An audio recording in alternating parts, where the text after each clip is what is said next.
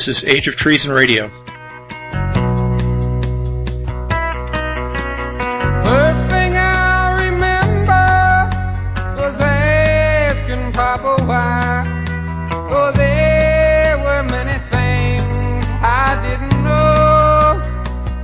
On the White Network. And Daddy always smiled, took me by the hand, saying someday you'll understand. Well, I'm here to tell you now that you're never mother's son. You better learn it fast, you better learn it young, 'cause someday never comes. With your host, Tan Stoffel. The time and tears went by.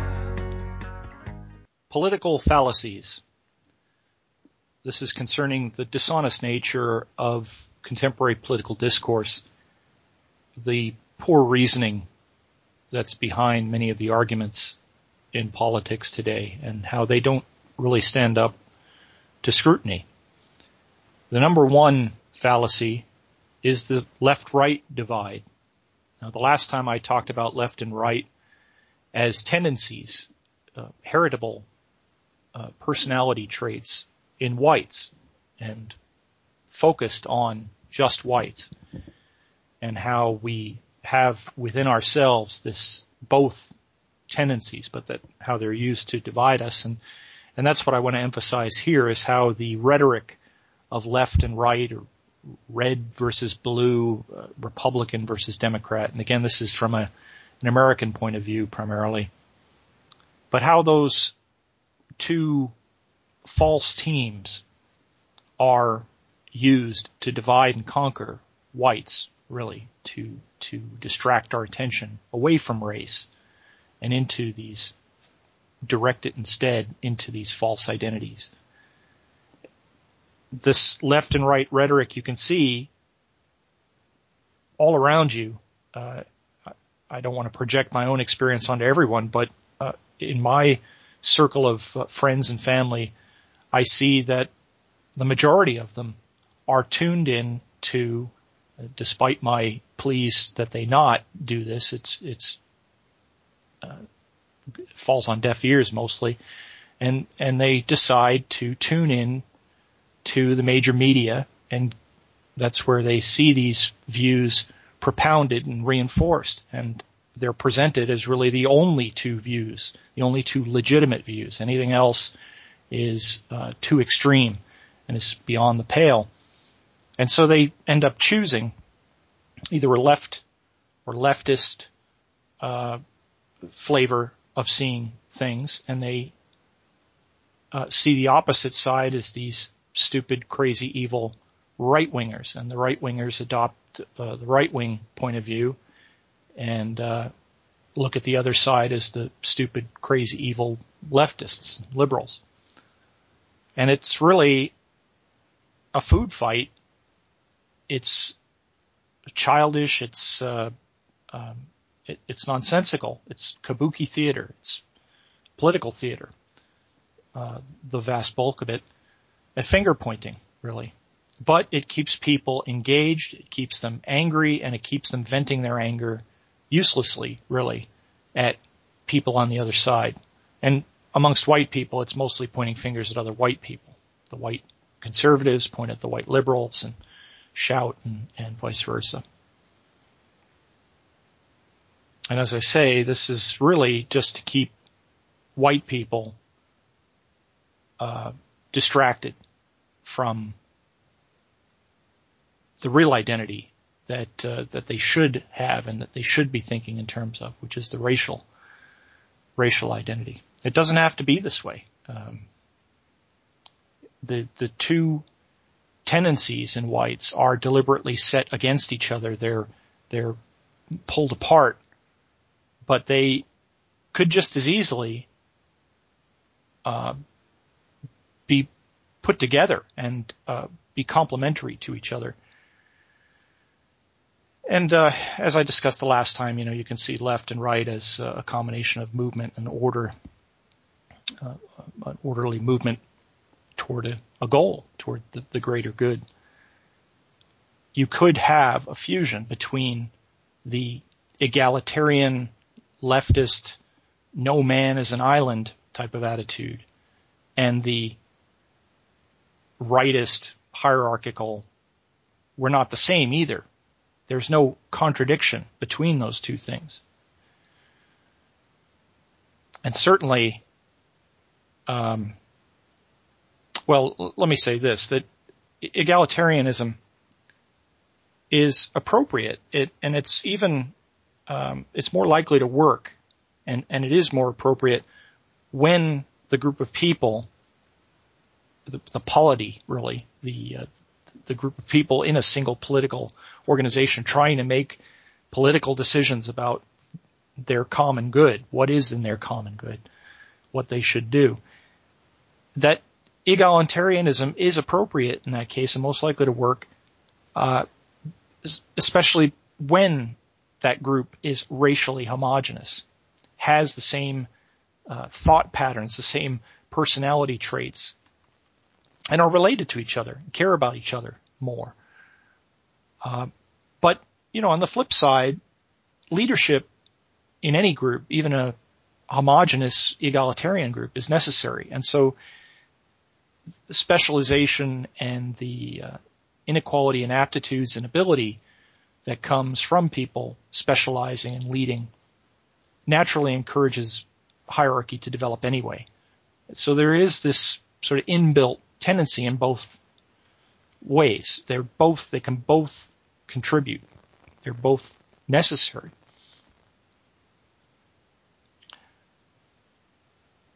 And if this seems crazy, if this whole idea that the two could be fused or that they're complementary is crazy, I would just put it this way, that it's no more crazy, and it seems a lot less crazy to me, than the prevailing wisdom or in wisdom, unwisdom of the current regime.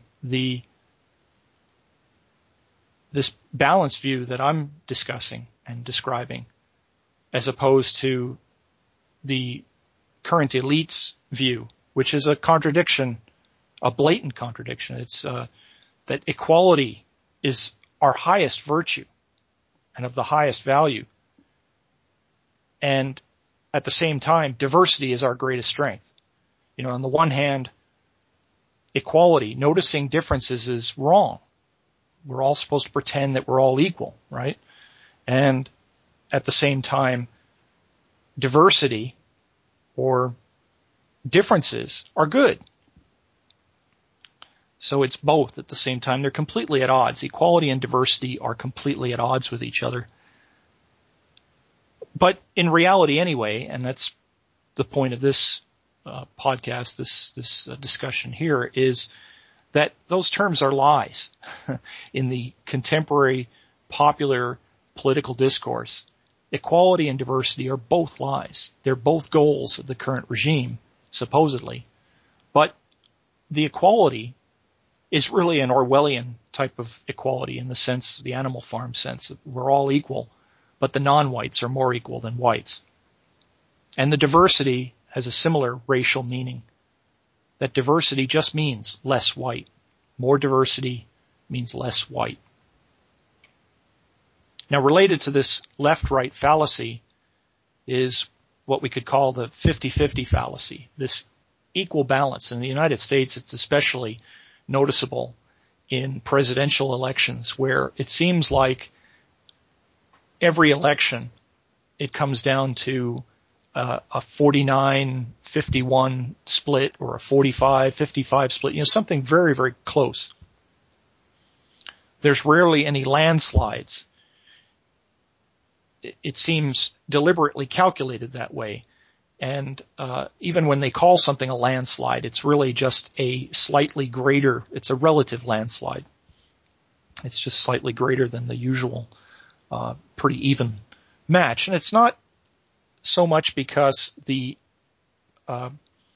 two candidates that have been selected to be the candidates are equally matched. It's because of the deliberate jockeying to keep them sort of balanced, to keep the polity split in two. And almost the way, it's not a good analogy, but the way you'd yoke together two horses as a team. Bad analogy. Forget that one. Anyway, the fallacy here is that it's not really equally matched. It's concocted that way. It's made to look that way.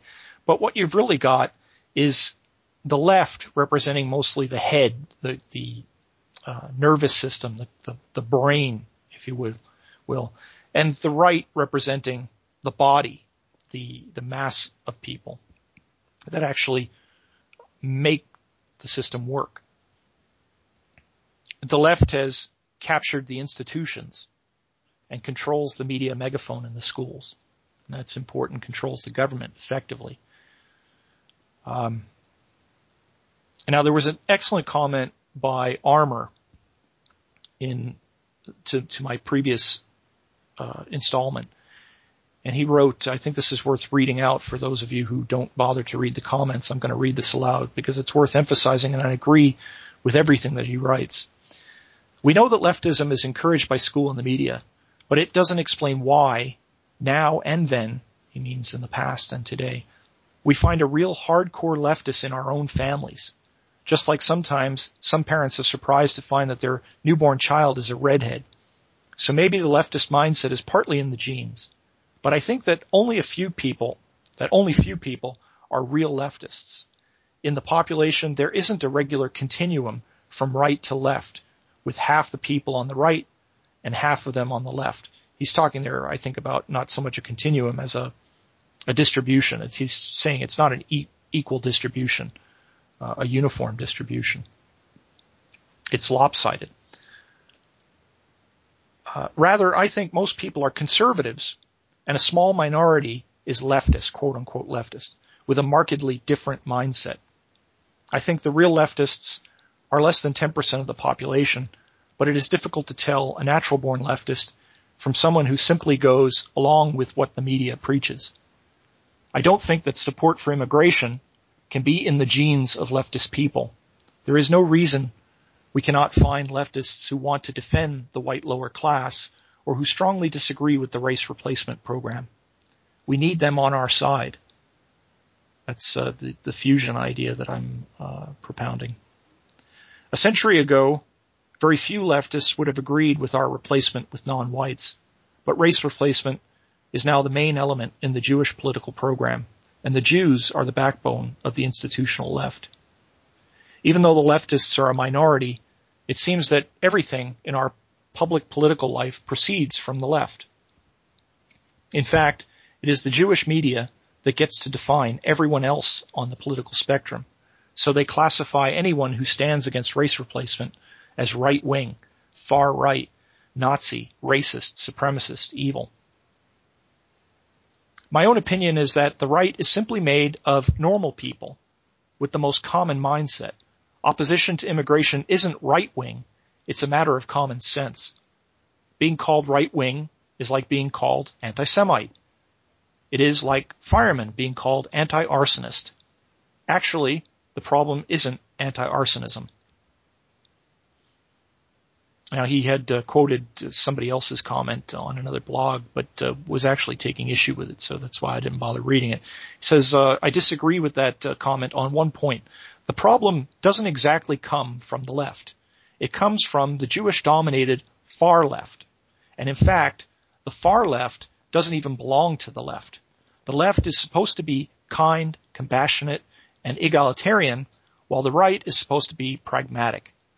But the, quote, far left, unquote, that controls the media isn't compassionate. The Jews don't care about equality. Their motivation is racial and anti-white. Just like right-wing voters, most people who vote for the left are ordinary, non-politicized, non-ideological people. I don't think that voting for the left is in their genes. And he made several great points there, and I'll comment on a few of the things that really stood out to me. First of all, he anticipated some of what I wanted to discuss in this follow-up installment to the last one, because I realized the last time I was talking about focusing on whites and our natural tendencies, but there is this whole political mislabeling of things as left and right, and that it's fundamentally dishonest in its nature, and to focus on that this time. So that's what I'm doing here. So basically, and another point that I'd like to agree with that he makes there, a sort of correction or corrective that he's gently trying to bring me back to the truth, is that to the extent that left and right is biological, it's at best a tendency, a preference. As I said the last time, I didn't say that it was everything that there is about left and right there, that it completely explains it, but just that it explains the tendency and the presence of these tendencies, as Armour said too, about, that every so often there's a redhead born.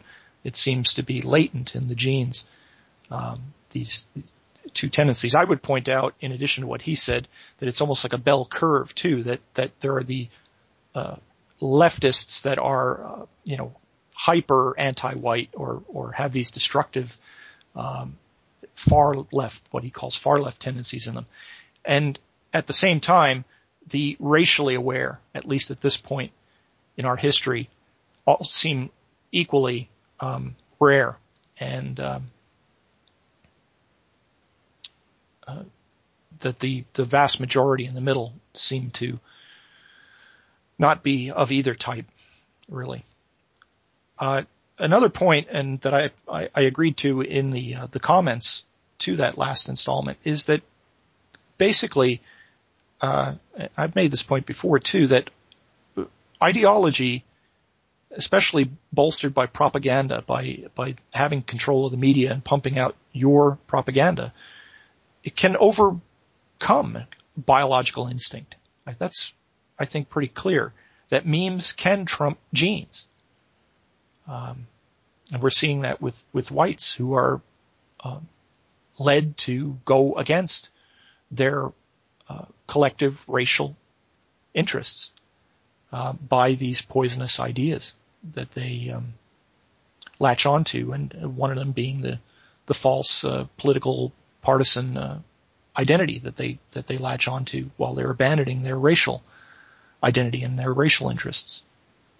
The other important point that Armour makes and brings us back to here is the Jews, and the important point not to forget the Jews, that the Jews are the ones driving this anti-white, pro-non-white agenda. It doesn't come out of nowhere, and it's not coming from white people. It's certainly not coming from suicidal white people. If white people were suicidal, they would just be out to off themselves, and they would off themselves. They wouldn't be trying to destroy other white people. That's not suicide. And it's not simply due to a flaw in ourselves. We have flaws, but we also have competitors. There are other organisms that exist that have their own best interests in mind, that have their own moral agency and act in their own interests, despite whatever we might say or do. And they're especially effective if we've become convinced not to say or do anything in our own interests and are instead serving their interests. So we can't forget about that other group, and the Jews. Don't forget the Jews. It's the Jews, stupid. And that it's a racial animosity there too. As I said, memes trump genes, but that doesn't mean genes aren't important. And the important difference there, the real source of the racial animosity and that makes Jews the racial enemies of whites, is the genetic difference, compounded by the fact that they tell and teach their children, and their self-conception of themselves as a people is that they've been oppressed and victimized by white people for their whole history. And that really fuels that racial animosity toward whites. Now, another fallacy here is in the use of the term far as a modifier for far left, far right. And now, I don't interpret Armour's a good example here. His use of far left is meant to clarify, meant to illustrate something, whereas most uses of the term far, actually there's a great asymmetry, and in the media, the Jewish media, it's applied to the right. You often see far right, far right, far right. Very rarely do you see far left, at least in the United States, used as a descriptor. But oftentimes in stories about Europe and the developments, the political developments in Europe, the rise of nationalist parties in Europe are described in American news services to the extent that they even do report on them. They're described pretty usually in using the word far right, using the term far right to describe them. And it just seems to mean nationalist. It's like a synonym for stupid, crazy, evil nationalists. In a way, far left is code for Jews. And you see it used that way in reading these racialist or quasi-racialist, conservative, quote-unquote conservative, alt-right, human biodiversity, Black Run America osphere, the right-leaning, racial-leaning, white-leaning sphere, intellectual sphere, people discussing what's going on, tend to use that term far left as code for Jews in the same way that, say, international banker serves often as a code word for Jews. And it's the flip side of the far right being used basically as code for anti-Jew. That when the Jewish media uses the term far right, what they're really intimating is that these people could be bad for the Jews, that these people are anti-Jew. Commie is another, or communist is another, or Marxist is another code word for Jews. Doesn't mean it always means Jews. It just means oftentimes people, writers, consciously or not, are basically describing things and attributing them to commies or far left when it would be more appropriate, more accurate to describe it as Jews that they're talking about. But they don't want to go there for one reason or another. And on the flip side of that is racist and Nazi being used as not so subtle code words for whites. That the Jews will often use those terms, especially that a racist is a race-aware white, a white who openly talks about race and favors their own race, whereas Nazi is like a racist that is also aware of and talks about the Jews. But not always, not strictly. It's a tendency. An interesting thought experiment is, and it's not even really a thought experiment. We saw it when Nelson Mandela died. Nelson Mandela was basically an African nationalist, a black nationalist, and he's regarded as a hero by the leftist, liberal, and even conservatives in the United States. Treated him as if he was some sort of a hero, and he was a hero because he embodied this whole idea of Africa for the Africans, right? That the black majority in Africa, in every country in Africa, but especially in South Africa where Mandela was from, should be running that country because they're the majority, which is the exact opposite of how whites are regarded, where we're the majority. We're not supposed to run things. We're supposed to defer to non-whites. And, I've talked about this before, the dishonest labeling of majority versus minority, and how it's actually the real important divide is racial. And you never see Nelson Mandela identified as a far right figure, much less a right wing figure, even though he was essentially for his people. And when white people are for their people, they're automatically right wing and far right. It's just another example of how the right left thing is really a white thing. It's used to divide whites. It's not used to label non-whites in how, generally speaking, in how they're politically aligned. There was an article recently, I'll link in the program post, covering Marine Le Pen and the developments in France that sort of illustrates this use of the term far right, and they identify her and her party, Front National, a nationalist party, but it's really moderated its message and its position, as I understand it, over the last few years, especially as Marine Le Pen has come to lead it and taken over the reins of leadership from her father. But the article wants to spell it out why they call the party far right and why, even though they're somewhat moderate in their stance and have moderated their stance recently, that how this is really just being sneaky on their part. And they specifically mention that the attempt was made to detoxify the Front National's image, and that voting for the party is regarded as taboo by many voters in light of her father's repeated convictions for Holocaust denial and inciting racial hatred. And the real crime there, of course, is the first one, the Holocaust denial, challenging the Jews and their narrative is considered a mortal sin. And that's what really makes Marine Le Pen, even though she hasn't done that, hasn't been convicted of it, and is more moderate, at least publicly, on that. That's what makes her guilty and far right. And this leads into the post-racial fallacy that sometimes it's called post-white. You could think of it as post-racist, with racist meaning white, of course. It's a post-white situation. The left-right divide is transforming more and more openly into white versus non-white, or I should say non-white versus white, because the non-whites are actively encouraged to identify as non-white and to actively target whites, blame whites, scapegoat whites, whereas whites are actively encouraged not to have any sort of racial identity, to run away from race, to run away from any sort of whiteness.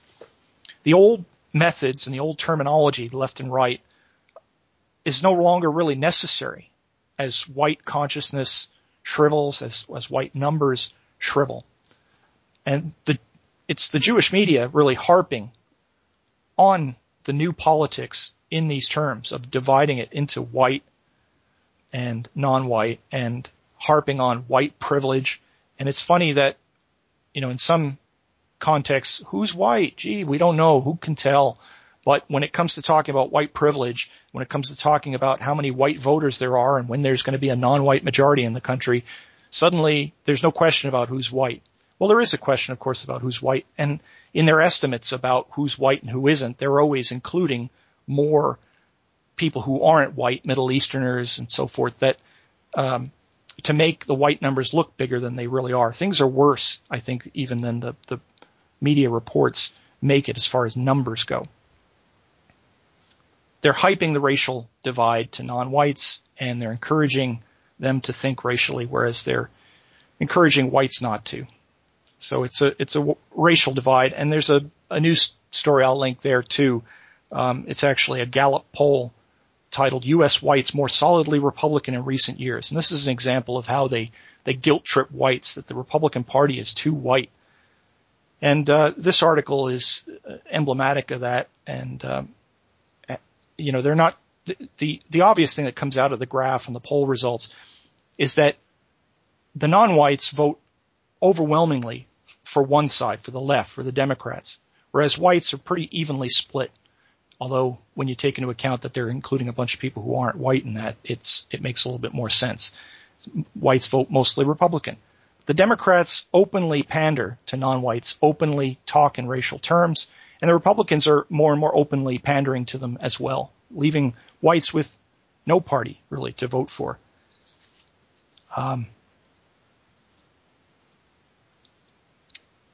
It's turning into a racial divide, more and more obvious, non-white versus white.